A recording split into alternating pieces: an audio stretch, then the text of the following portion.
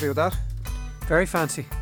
That's the latest advancement since yourself and Jared took last week off. I thought, what'll I do here? We turn our backs for a week. All hell breaks loose. So our all new SIG tune for the Friday football podcast. Is that what it's called? Good work, Adrian Barry. Well played. I do my best. Dave McIntyre is always alongside me, and special guest for the week, Colm Parkinson. How's it going? Going good. How are you? Very good. I was very tempted to record the conversation we were just having before our SIG tune kicked in there. Yeah, no, we'll leave that. Really? Leave that. Yeah. It's basically to do with some of the sanitation facilities in the office, which we hope will be a major improvement upon, because we've been given instruction from upon high. You see, strongly you say worded sanitation email there, and that makes me just think about the toilet. No, it's our kitchen facilities, but they will improve. We've got the heavies involved. Speaking of improvement, it is our usual Friday football podcast. What week are we in now? 23, 24?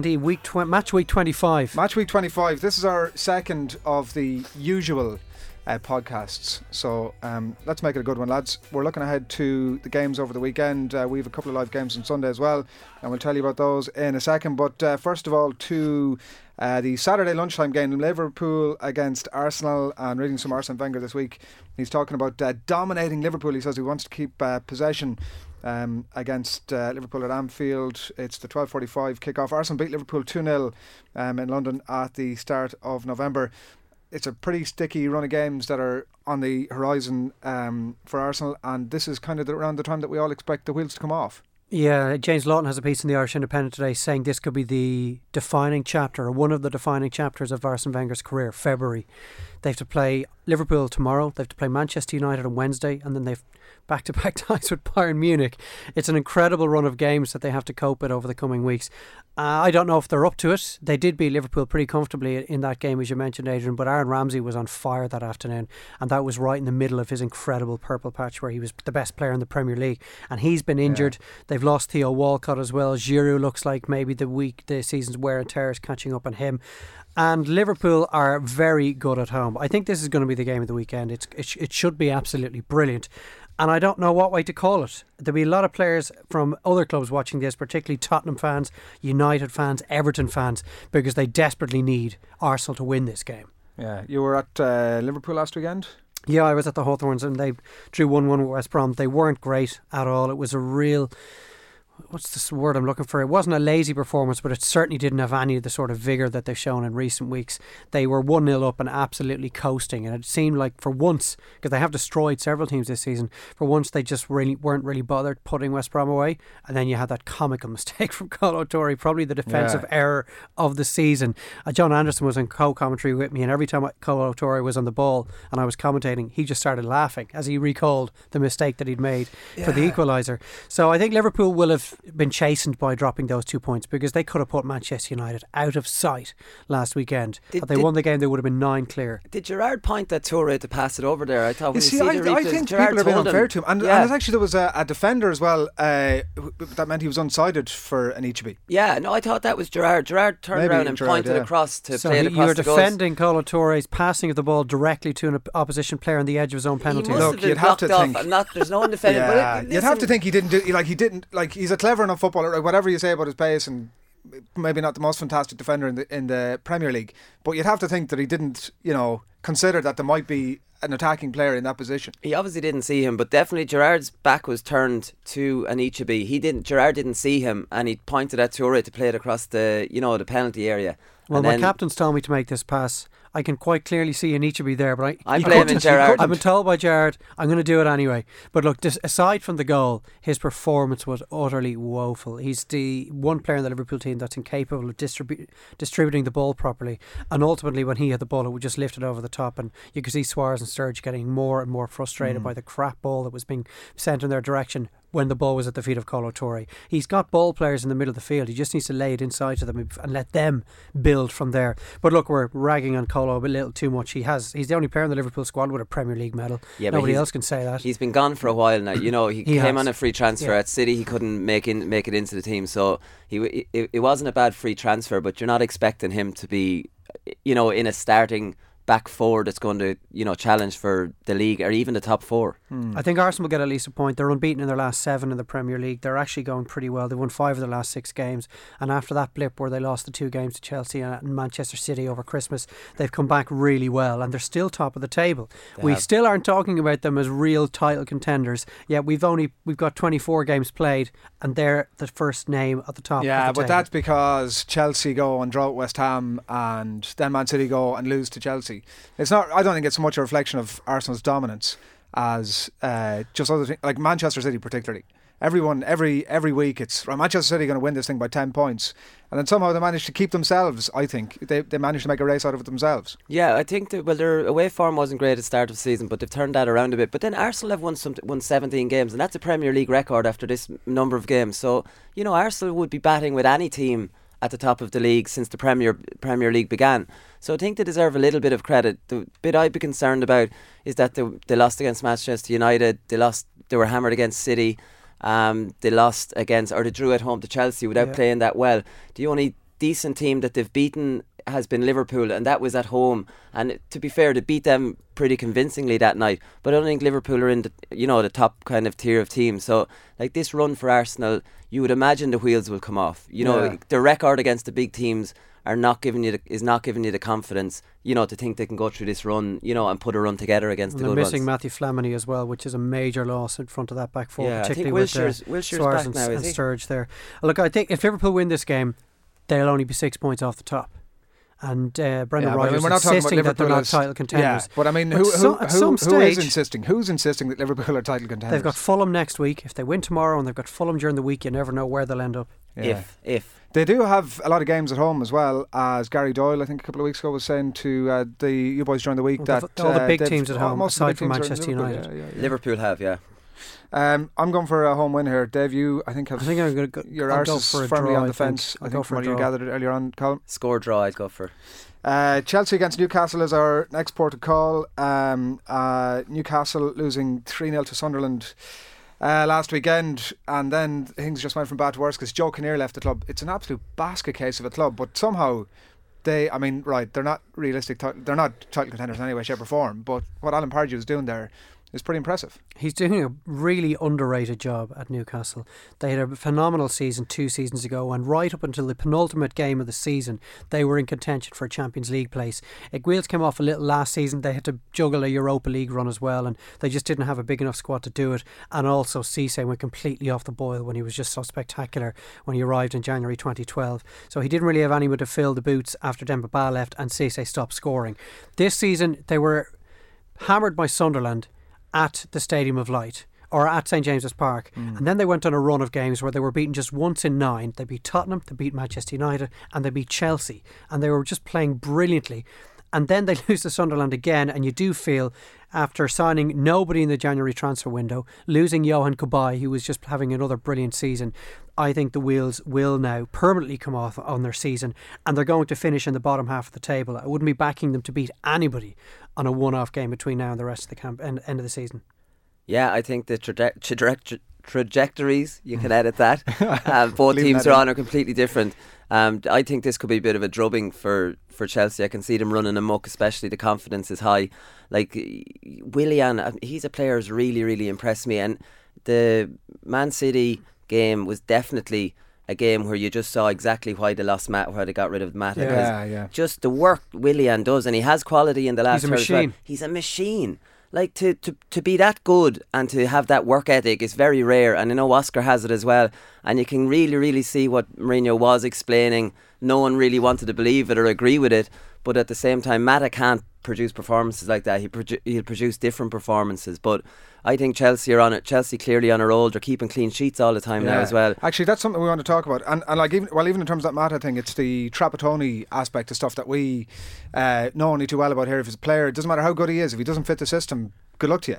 And it's clearly worked for Mourinho. It's just so unfortunate because we all love Mata and he's such a good player, but Mourinho has it in his head that the three attacking midfielders behind the striker have to work tirelessly and have to have a bit of pace and be able to dispossess players and create turnovers, and that's what these fellas are. They're unbelievable at doing, and that was just very obvious you know, that's the type of player that he wants. But like I think Mourinho's going back. You know the way he talked when he took them over first. He wanted to play this expansive, you know, possession football. He's reverted back to type a little, not as obvious, but pretty wants to win 1-0 and pretty close to it. Yeah, and he's happy enough to go and close up shop and nick a goal in the break, and that's pretty much what he was like when he took over first. So he's going back to what he knows. He's going back to kind of he played 4-3-3 against Manchester City. I think he went back to that 3 midfield, or Ramirez kind of dropped back into midfield.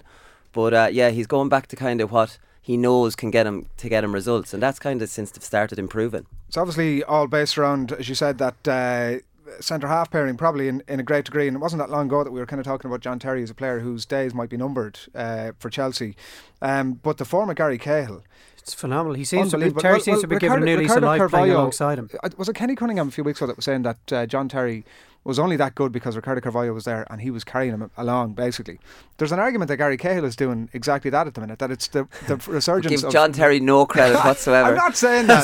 To say that Terry has been carried by Gary Cahill is I'll probably give you Carvalho, but I'm not giving you Gary. Yeah, but Gary Cahill is a guy who I think he's 2 years now. I think he came in the January transfer window 2012. He arrived in time to win the Champions League. Yeah, and he has 28 years of age, England's and now number one he's in the form of his life. Yeah, and the way he played against Manchester City, although like the midfield did such a brilliant job, as Wooly was explaining through the work rate of Hazard and Willian and Ramirez, Cahill threw in 3 or 4 last-ditch challenges, particularly in the air as well. They defended so many free kicks from David Silva on Monday evening, and it was Gary Cahill's head that was on the end of them all, and he was just phenomenally good.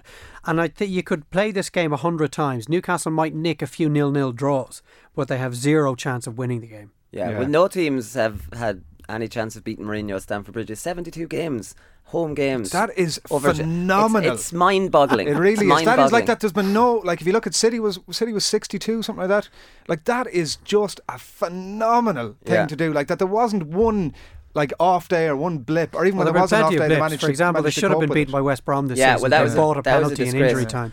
But you need a little bit of luck, obviously, for a record of sort That's of. That's the point. Even on the off days, they still managed to get through it. But they were obviously shown up by West Ham last week. West Ham showed that if you go there and frustrate them, you can leave with something. But there's no way Newcastle will have the same discipline as Sam Allardyce West Ham had. I'm going for. I think the win over City will have taken a little bit out of Chelsea, but they'll still manage to win this one, but not very much. Colm? Chelsea win. Yeah, home win. Norwich against Manchester City. There's funny enough, actually, this week there's a lot of decent teams playing on Saturday, but there's a huge amount of mismatches. So obviously we're not even going to talk about a prediction on this one. At Carrow Road, Norwich losing 7-0 at the Etihad earlier in the season. The one thing for me rising out of this one is that I always presumed that there was, and there is, like, a lot of depth in the City squad. There was no Aguero and Fernandinho against Chelsea, and Di Michelis come in. Before I don't want to lead the jury. What's opinions on Di Michelis? He's poor. He's past his sell-by date. Yeah, he's not. He actually played that holding midfield role for Bayern Munich. Yeah, but he didn't look like he had any experience playing there the other night. He looked completely out of his depth. But and to talk about the depth of the City squad, and then you lose now Aguero and Fernandinho. And Negredo wasn't playing either. They're 3 of the Premier League season's players. Yeah, Negredo started, did he not? Against Chelsea on Monday night? He did. I think he did. Him and Dzeko started up front. When was he taken off? He didn't do much. I recorded the first half, didn't bother watching it, watched the second half.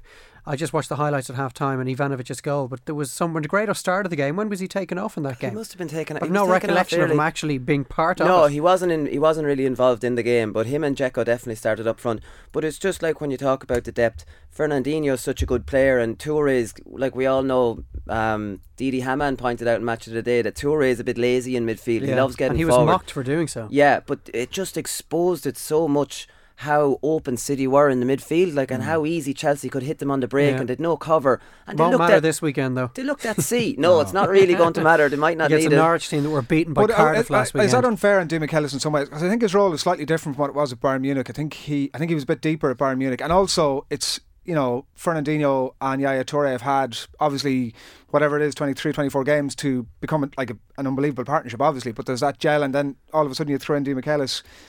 And he's not seeing that's not a lot of partnership. It gets a lot of time to breathe. I don't know if, and that's a lot of people are saying that Di Michelis just isn't up to it. Well, but actually his not the player he once was. Stats were pretty decent the other night. His pass rate was pretty good. Tackle count. I think that the way Woolley explained the huge spaces when the ball broke. Man City would have the ball deep inside the Chelsea half, and before they know it, it's 4-on-3 in favour of Chelsea. It was a 4-on-1 at one stage. That can't happen if you've got a midfield that knows what they're doing. Yaya Toure willing to drop back, and Di Michaelis knowing where he should be positioned.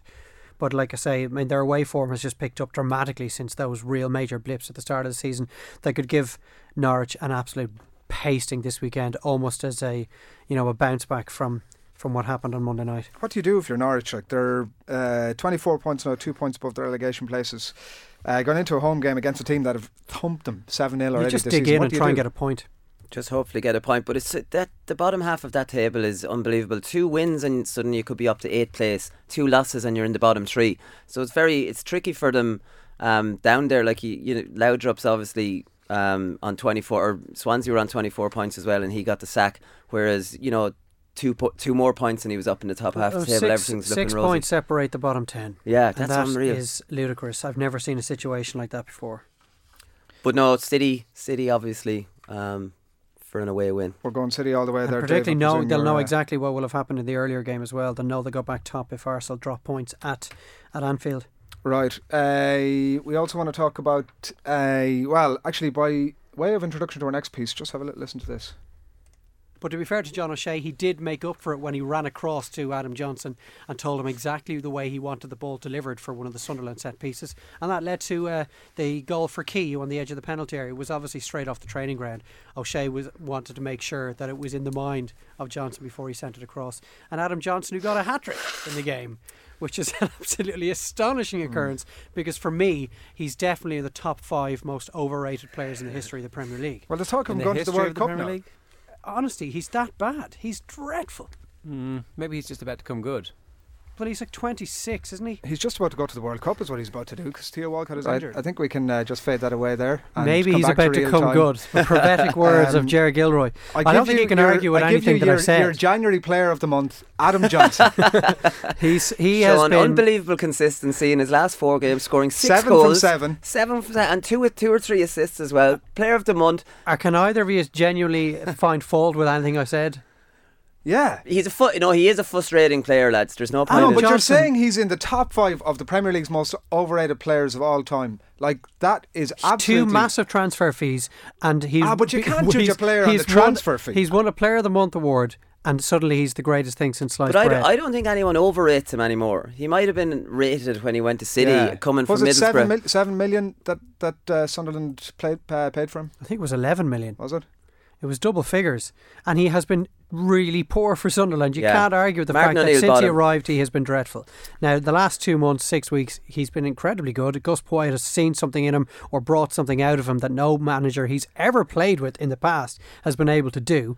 So, fair play to him. He's getting the goals, and he's actually doing it every single game.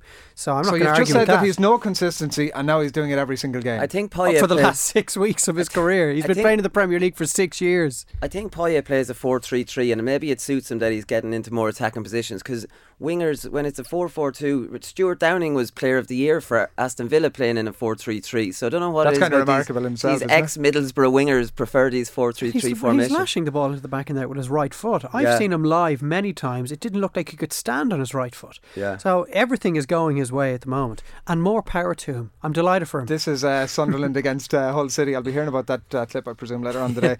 Sunderland against Hull City at the Stadium of Light, and like Gus Poyet, like you talk about his move, and obviously much was expected of him, and he was this wunderkind at City for a while, and it was huge things were expected of him. But Poyet actually says that when they brought him in, they thought, well, here's this kid coming from City, we'll give him the ball and he'll put it in the net. It's as simple as that. Obviously Poyet wasn't there at the time, but you need to put the structures around him, I suppose, is the point. And then I guess the argument to what you're saying is, in terms of consistency, that it's only now since Poyet has arrived that they've realised that's the way to play him. Yeah, probably is. And the players around him are playing well. Fabio Borini is proving a revelation over the last couple of months as well, because he was injured when he arrived. He didn't really get a chance to put his stamp on things when he moved from Liverpool on loan, and he's been brilliant for the last 4 games.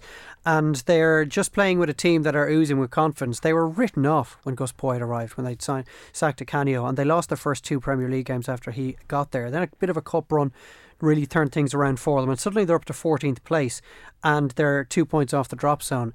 They're playing a Hull team that haven't won since they beat Liverpool at the KC Stadium, that real surprise 3-1 win. And Hull are just in a bit of a rut at the moment, despite signing the two prolific strikers. Well, Shane Long and so Shane Jelavic. Long and Akici Jelavic make a really promising start. Long scores on his debut. Jelavic probably should have had a couple as well. Guy, you know a little bit about Colm. You're not a huge fan, I think. It's actually incredible, and it just shows what lack of confidence can do to a professional player. When he came to Everton first, I think he scored 12, 13, maybe 14 goals. He came between at Christmas, January and May in half a season. And it was something like, the statistics were incredible, that everyone between his goals for Rangers and his goals for Everton, something like all but one or two were scored with one touch. So this lad was just an assassin in the box, just outside the box, taking the ball first time in the back of the net. Suddenly starts his first full season and he scored 2 or 3 early goals in the season, and then it's all gone. And he went to something like 32 goals or 32 games with only 1 goal before Hull bought him, and Everton made $1 million profit on him. So I don't know what Hull were doing.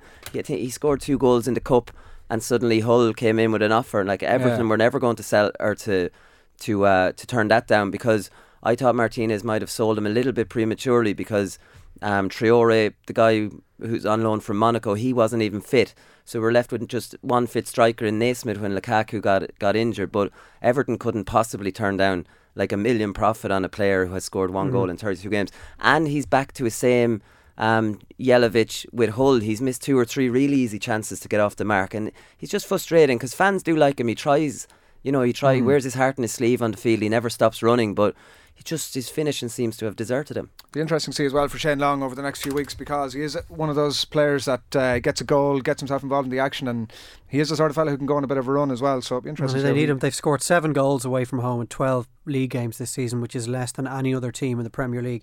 So you're looking at them going to the Stadium of Light, and they don't have far to go. They're not too far from each other, but you'd struggle to see them winning the game. Whether they get a point from it, who knows? I kind of think there's going to be a draw, but the form of John O'Shea is a big thing as well for Sunderland, and if I was that way inclined, I could have played a cliff myself here, saying that the sort of damage he did to Philippe Sandaros when we last did the regular Friday podcast, a little bit off colour that day, but a guy again who's sort of coming back into a bit of form. And plus Gus Poyet seems to be, Lee Cattermole is another example. Gus Poyet seems to have a bit of the magic touch about him, isn't he? He wants rid of Cattermole. I think he tried to sell him because he keeps getting sent off. He's an absolute disaster. He's been sent off once since Poyet arrived. You're a huge fan of Lee But look, Cattermole. he's this guy, right? He's this filthy. guy. And the game he got sent off under Gus Poyet, But maybe that's what that was a Sunderland horrible need. game to get sent off in. He needed he was captain. It was one of the early ones. It was away to Crystal Palace or someone that he should have been. It was a bottom of the table clash when you need your captain, and this fella gets sent off as usual. And it's like, I think he's an absolute liability, and I wasn't surprised why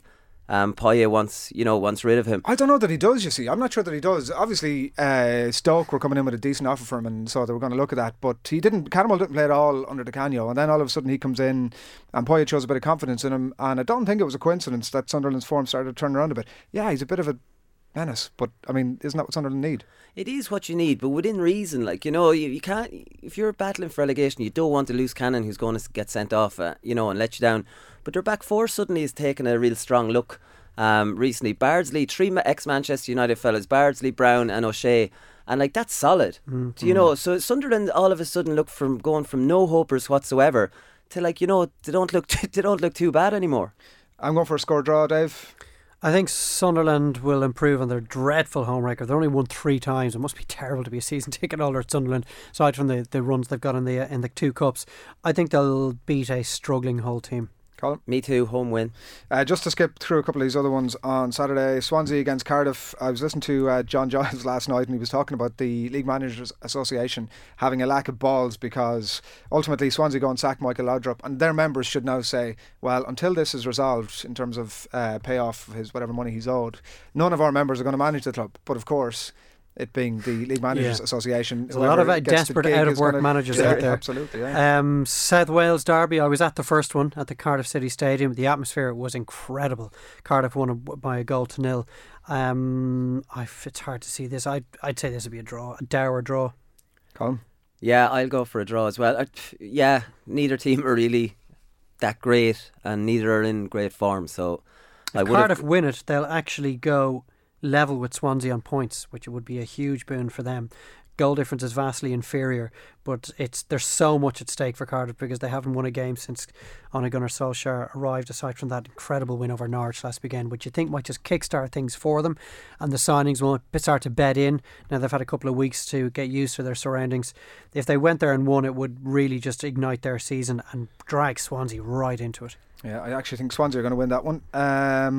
Southampton against Stoke. Stoke obviously flying high after the Charlie Adam wonder goal against Manchester United the last day.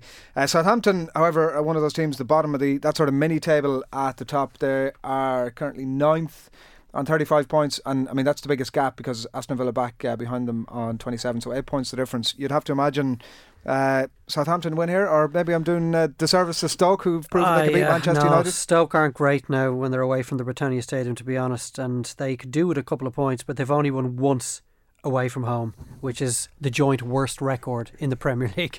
And Southampton they've won 2 and drawn 2 of their last 4 games. They're going to win this game.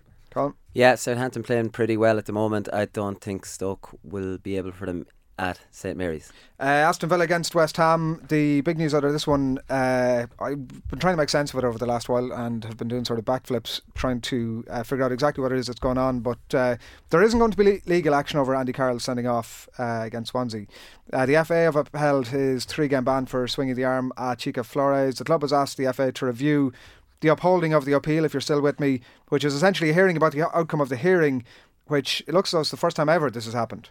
Sam Allardyce said today that, or this week, that Flores is doing more damage by showing players that you can simulate diving to get players sent off, and asks the question. He says that it's worse, that's a worse situation, but which is worse, the action of getting the player sent off or the action taken by Carroll in the swinging of the arm? Colm? I don't think Chico Flores, isn't it? I don't think his reaction was over the top, because this is Andy. Come on. Oh, okay, hang on. Typical Colm Parkinson. No. Look, hear me out. This was a good trade. I don't think Carroll meant to get him in the face, because the height his hand was only going to be in the chest, so he was completely unsighted, but didn't see him. But still, it's a good swing of an arm into your face. Now, he rolled around and made a big deal of it, but I'm sure it hurt. I've seen players fall for less. You see some players go face to face and get minimal contact and they're going down holding their face. This was an arm of a 6'4" giant, which probably did hurt him.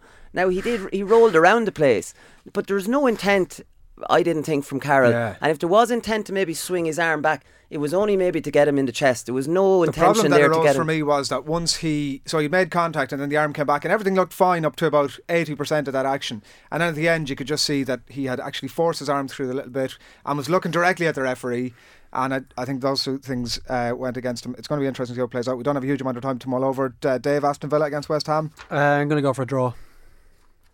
Who's home? Aston Villa.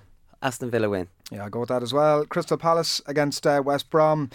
Dave, just want to talk a little bit about West Brom's style here, if we can. They drew at Liverpool last weekend, a game that you were at, and that was bouncing back from the 4-3 defeat at Villa before that. And I spoke to Stephen Reid on the podcast last week, and he was talking about the style that Pep Mel is bringing to West Brom, and it's that Pochettino Southampton thing of pressing high. You need obviously the players to do that. He doesn't have the players. Worked to some degree last week. No, it didn't. It didn't work at all. Well, they drew 1-1 with Liverpool. They did draw 1-1, but the problems they had against Aston Villa were particularly Diego Lugano, who was the Uruguayan centre-half who started at Villa Park.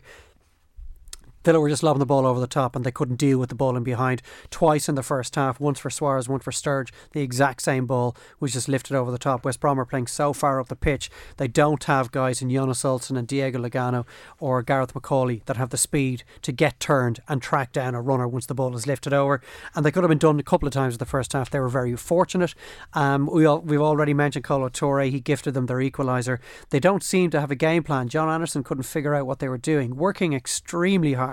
So pressing high West up. Brom don't seem to have a game plan. No. Is it just that they actually have a game plan, but the players don't really know what it is?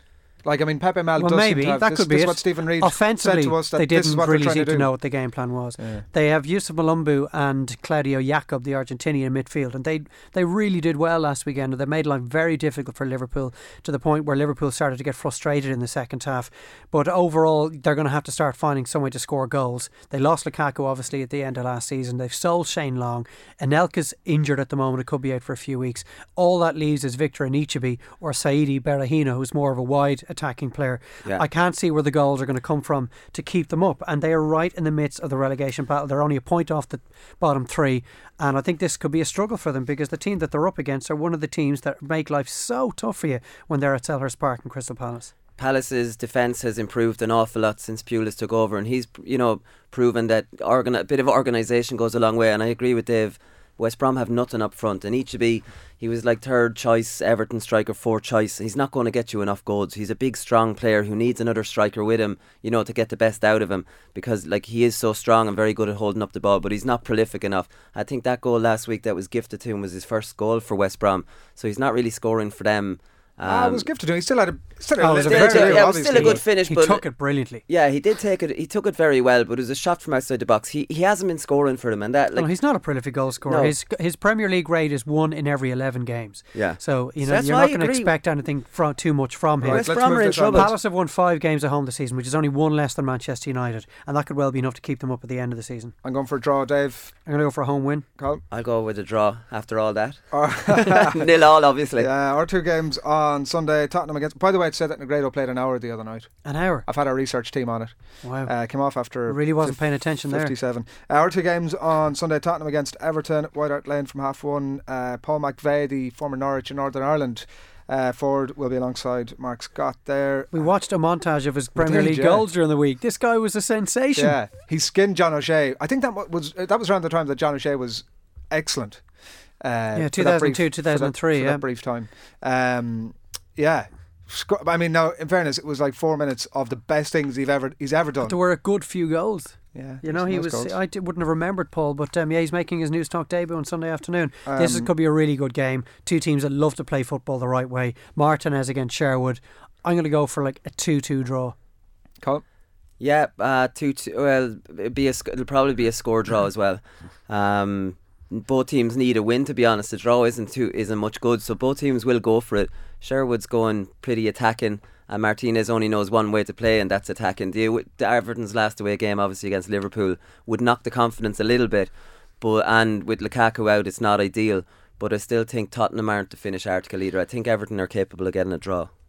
Spurs, in the same way that Fulham look to be the standout candidate from those teams at the bottom to go down, Spurs look to me to be one of the standout candidates not to get the Champions League places.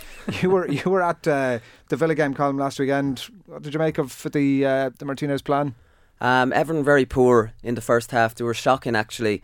They went 1 down. To be fair, Villa were even worse, if that's even possible. Everton had no life about them in the first half. They had no real shape. They played Morales really up. Miss Lukaku, don't they? Really did. Because when you mentioned shape, he is the glue. He's the spearhead on that shape that Martinez has tried to put on them this season. And he played Morales up front, and Morales pushed Osman up a bit, I think, didn't he? Was that sort of the catalyst for how things started to turn a bit for them? Osman kind of stayed. Yeah, he brought on Naismith. That was the catalyst, and he put Morales back out into the wing and maybe played Osman off Naismith. And Naismith's a striker, and Morales is a bit lazy when he's a striker. Like, he didn't make any honest runs. He was just hanging around.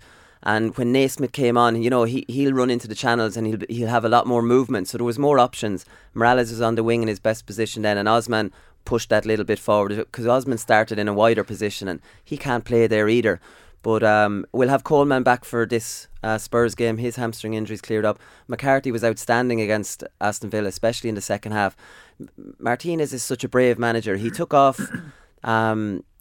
who did he take out? Oh, John Stones, and brought on Naismith. So he brought on a striker for a right back, put McCarthy back right back, and just completely transformed the team into a much more attacking outfit. I think he just went with 3 at the back, and Everton just took over the game completely in the second half. So McCarthy was playing as part of a 3 at the back? Playing on the right side of a 3 at the back. And not many managers do things like that. It's always offensive substitutions. He's such a positive manager, and the Everton players are certainly, they're reacting to that.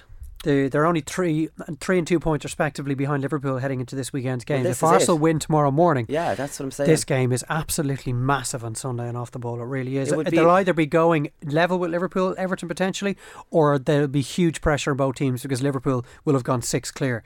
Obviously, the game could end in a draw tomorrow, but either way, this is just huge. It would be a massive lift if Everton were to go above Liverpool tomorrow, considering they were absolutely dismantled at Anfield, and it's strange the way it works. Yeah, will they win, Everton? I think it'll be a draw. Yeah, score draw, 2-2 all 3 all possibly. There'll be goals anyway. Going to go for an away win. Sherwood is still tinkering with that. He started with 4-4-2 and he started tinkering into various other formations. He's been playing Adebayor up front on his own, so that has been Adebayor dropped. as well is not a good place to be. No, probably not. But at home, he's been sticking with the 4-4-2. I think it's when he goes away, he's going with just one up top. I'm going to go for an Everton win here. Manchester United against Fulham is our other game on Sunday. You're at that, Dave, alongside Stephen Reid. Yeah. I was looking at Dennis Irwin on the Setanta Sports Central highlights programme. An amazing programme, by the way, if you get a chance to check it out.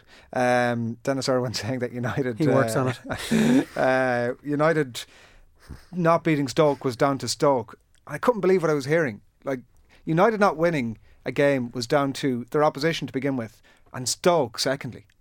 I just don't like how far have United fallen that them not winning that game was down to Stoke? Like they've fallen pretty far, Adrian. Like whatever Stoke traditionally would have done, it wouldn't have mattered.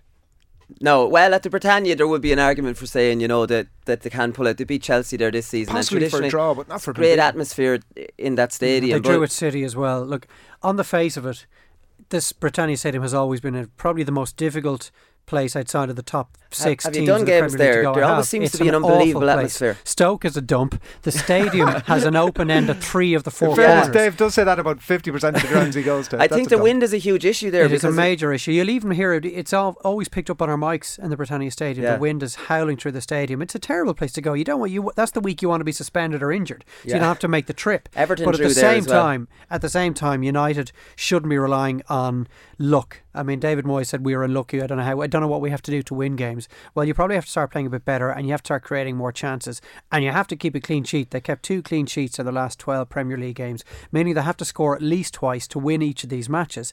And I just think that they have only themselves to blame. He can't be pointing at bad luck, referees' decisions. No, in fairness, he's becoming a real whiny. They did play 45 minutes that game with a makeshift shift defence. They had a lot of injuries, and they had 68% of the possession in that game. The look he's talking about, like that Begovic save from Rooney free kick, that was as good a save as you're going to see all season. And then you have Charlie Adam pulling out an absolute screamer out of nothing. Yeah. But how often can you be unlucky though? But that, on the face of it, that day as a standalone in isolation, fair enough, luck was not with United last weekend. But where was the luck against West Brom, Southampton, Cardiff, Newcastle, Everton? Yeah.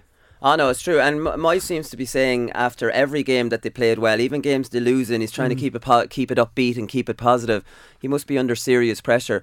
But I don't think there's any doubt he'll get the end of this season and he'll get plenty of money in summer. And if it's this time next year and they're in the same position, well then, he's out the door. He'll be given to October, November. Yeah. Lads, the big factor you've forgotten as well is like potential catalyst for United to get back a little bit of form is that Fellaini's back fit again this weekend. So, you should have said that at the start.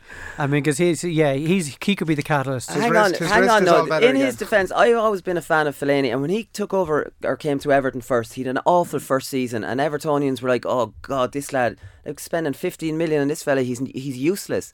But he grew into the position. He's into the defensive midfield position. Then he was our player of the season the following season, or maybe in his third season. Then he pushed up to kind of playing off the striker, and he was excellent. So maybe his best period at Everton was offensive, wasn't it? Oh, he was Everton's player of the season as a defensive midfielder. Mattis' arrival isn't going to make his job any easier. Then if he's better going forward. No. I think him and Carrick will be the first choice. 2 holding midfielders, and then the 3 lads in front of him, Januzaj and Rooney. Those 4 together should be able to create a whole host of chances. But lads, that's a good team. Now, whether Moyes can coach these lads into playing the way he wants, because Moyes never played that kind of 4-2-3-1 formation before. Maybe he's not capable of coaching them into playing that system. Home win.